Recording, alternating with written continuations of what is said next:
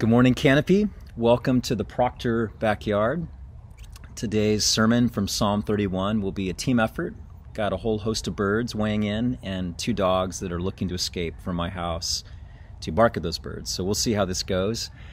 But I'm excited to be opening up God's Word with you today as we're in this series called Freedom in the Wilderness. Now, before we go there, I have a special assignment for you. And this has to be quick. I'm going to give you about 30 seconds, but I need you to find an object, something that was once useful, but now has become useless. Something that would be worthy of being put in the trash. Maybe it's already in the trash or stuffed if you're a proctor in every corner of the garage. But go find that thing, something that once worked or had its place or got used a lot, that now, because it's broken or old or just you're over it, is worthy of being put in the trash. Go find that thing right now. And I'm just going to sit here awkwardly and listen to birds and listen to the faint sound of cars on Adams, which I sometimes pretend is the crashing waves of the Pacific. Almost sounds like that.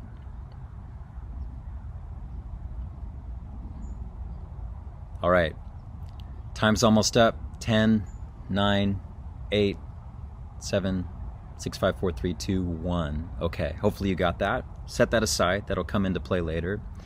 So Psalm 31, this could start feeling like a psalm series. Again, we're in this series, Freedom in the Wilderness, which is really looking at ways God not only leads his people through the wilderness, but works on his people. He does his best work in his people in times of disorientation, in times of dependence, in times where it requires him to show up. And hopefully we're discovering that. Certainly that's been the story of his people through generations. But what's interesting is the Psalms capture a lot of these moments through journals. Many of the Psalms are journals. They're prayers, they're songs, but they're also journal entries that are confessions of those who have gone before us into these times of uncertainty and anxiety and disorientation. In fact, about a third of all the Psalms are what are called Psalms of Lament. They're cries for help that have echoed from generation to generation and seem to ring true now in this season we're in, maybe than ever before in my lifetime.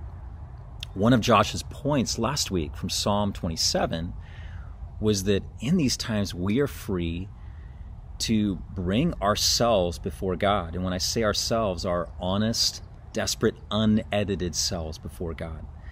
The famous theologian Charles Spurgeon once noted that this song we're going to dive into, Psalm 31, which was assumed to be written by David, was specifically given to the director of music, which is what it says in my Bible. If you look under your Bible, Psalm 31, likely it says for the director of music. And Charles Spurgeon says that this is a death blow to the notion that only praise can or should be sung by the people of God to God. Part of our freedom in the wilderness means that we can not only sing God is good and God is great and thank you for saving us, but God, where are you? What are you up to? These are times for lament, for complaint, for voicing fear, or even frustration to God as well. Songs are not only for the high mountains, but we have songs for the dark valleys. And this is certainly what David taught us in his life showcases. He had epic mountaintop moments, but he also had some really, really dark valleys.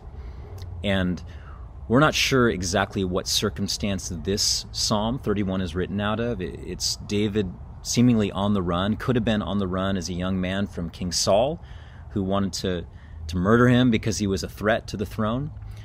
But more likely, it's old King David, who is on the throne, but now is on the run from his son Absalom, who has made it his mission to take his father's throne by taking his father down. So Psalm 31 is telling a bit of this story of David's heart in this time of disorientation, of being on the run. And it has a very interesting arc because it starts in a place of trust.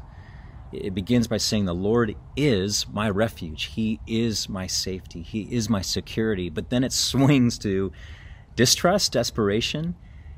We'll discover that part, and then it lands back in trust. So it's sort of back and forth. And for me, I would imagine for many of you, this is life. This is about every week, sometimes every day, occasionally every hour of, Lord, you've got this. Wait a minute, Lord, do you have this? Okay, I think you've got this.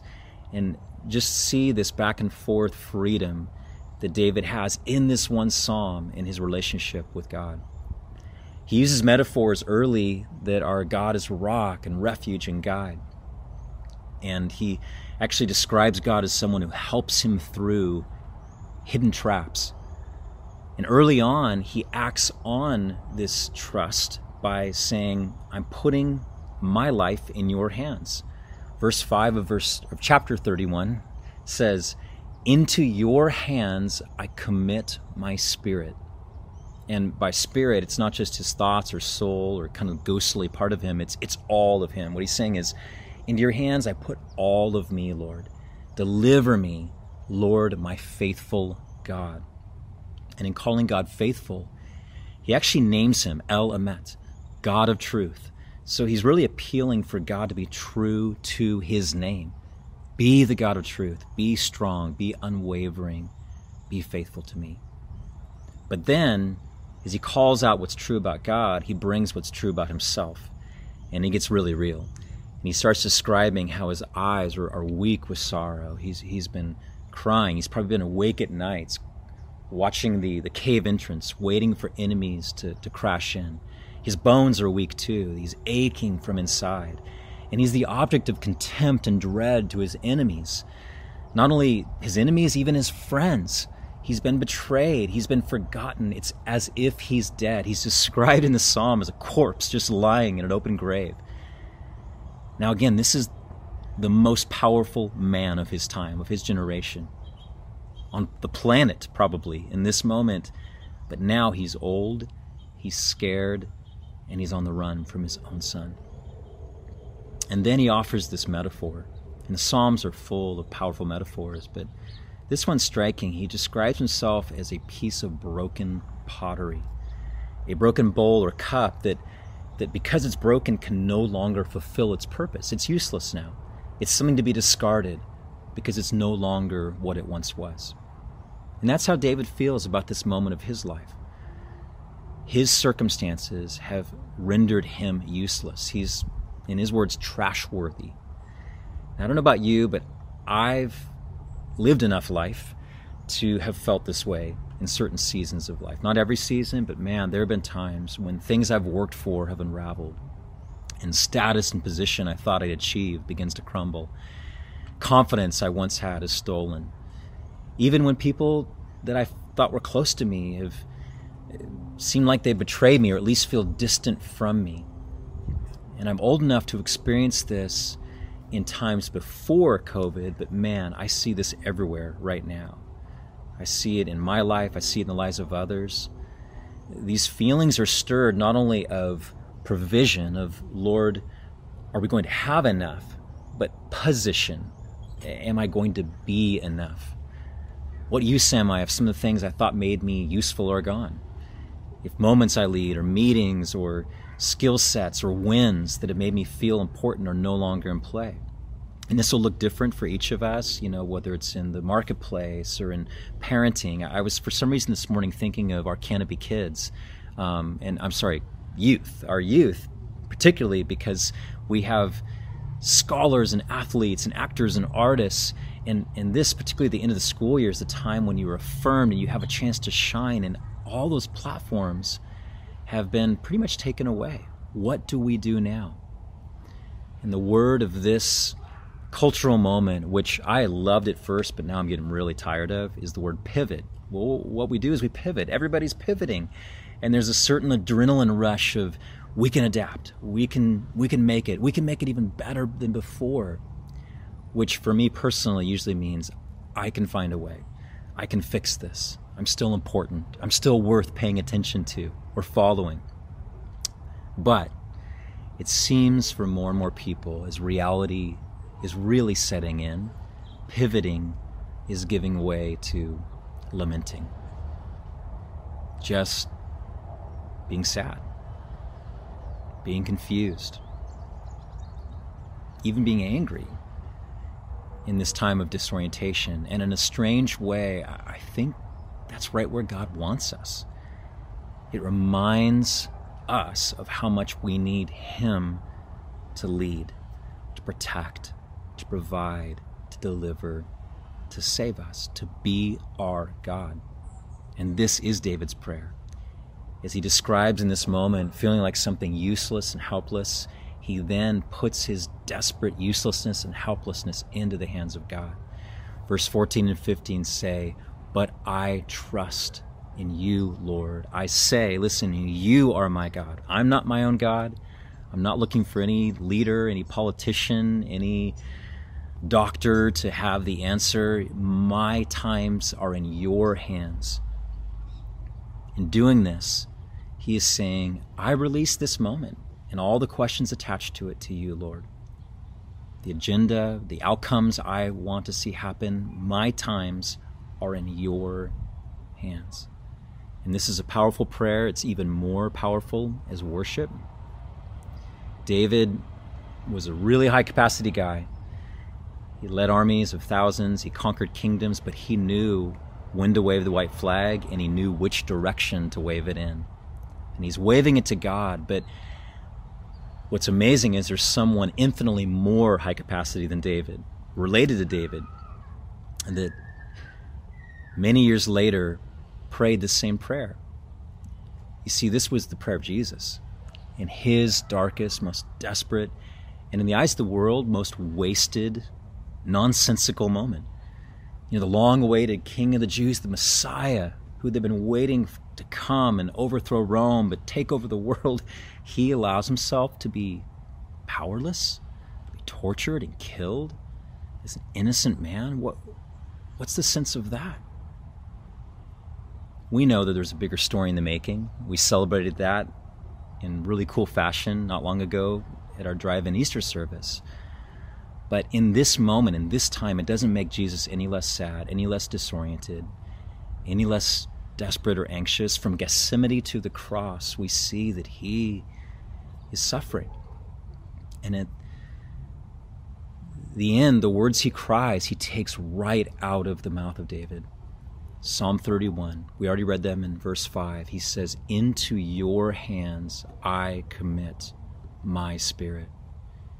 Many of us already recognize this is the prayer of Jesus. The first time we read it, you remember these words. It's his last cry from his darkest moment on the cross, where all he has is broken pieces, a broken body, broken trust with friends who said they'd stay by him, but they've betrayed him, a broken connection with the Father, with whom he'd experienced intimacy for all eternity past. Perfect union now somehow severed, which leads him to cry out, "Father, why have you forsaken me?" But those aren't his last words. Even in the midst of saying, "God, where are you? Why aren't you stopping this? Why aren't you making a way? Why do you seem so far away?" Those thoughts, the humanity of Jesus is calling those thoughts to the forefront. Still, he chooses to place this time, the most important time of all time, in the hands of God. And prays the prayer of David, saying, "It's in your hands, God." And his surrender has given us the freedom to bring that same surrender to God. Hebrews says that his broken body made a way for us to come in with confidence, with not just our edited, cleaned up Sunday morning selves, but our raw, confused, anxious, lamenting selves, and put our times into the hands of God. So we're going to do that right now. And earlier I'd ask you to go look for something that was ready to be discarded. Maybe it's already in the trash. It's been, for whatever reason, deemed useless, out of date, broken. You know, for David, his symbol was a broken piece of pottery that used to be a bowl or a cup but could no longer be used. Whatever it is for you, you know, for me, it's actually, ironically, a coronavirus mask. This is certainly a symbol of this season, but mine is really at the point of no return. It's falling apart. I tried to rescue it and fix it, tied it in a different place. It's getting dirty. And so yesterday this got upgraded. I splurged and bought a cool black cloth one, and this is gone. But what this represents, and whatever you're holding represents, are dreams that feel like they're about gone. Places or positions we've held that feel like they're slipping away. Confidence we've placed in the future that's beginning to erode. Whatever the fears and anxieties of this season represent for you, the unknown, to not try to fix them or not try to just escape from them, but to release them to God is the path of worship. It's the path of David. It's the way of Jesus. And we're actually going to claim the prayer of David and Jesus. It's so simple, but so powerful. And then Peter's going to lead us out with a prayer set to music that talks about placing our life in the hands of God. But let's start with these simple words: these times in your hands. These times in your hands. Two simple phrases. And we're going to make this a breath prayer, which means physically we breathe it in, we breathe it out. And with this object in hand representing the fears, the uncertainties we carry about the next, we're going to release it to God and say, breathe in these times and breathe out in your hands, and we lay it down. Let's do that one more time. Breathe in these times and breathe out in your hands, and we lay it down. Amen.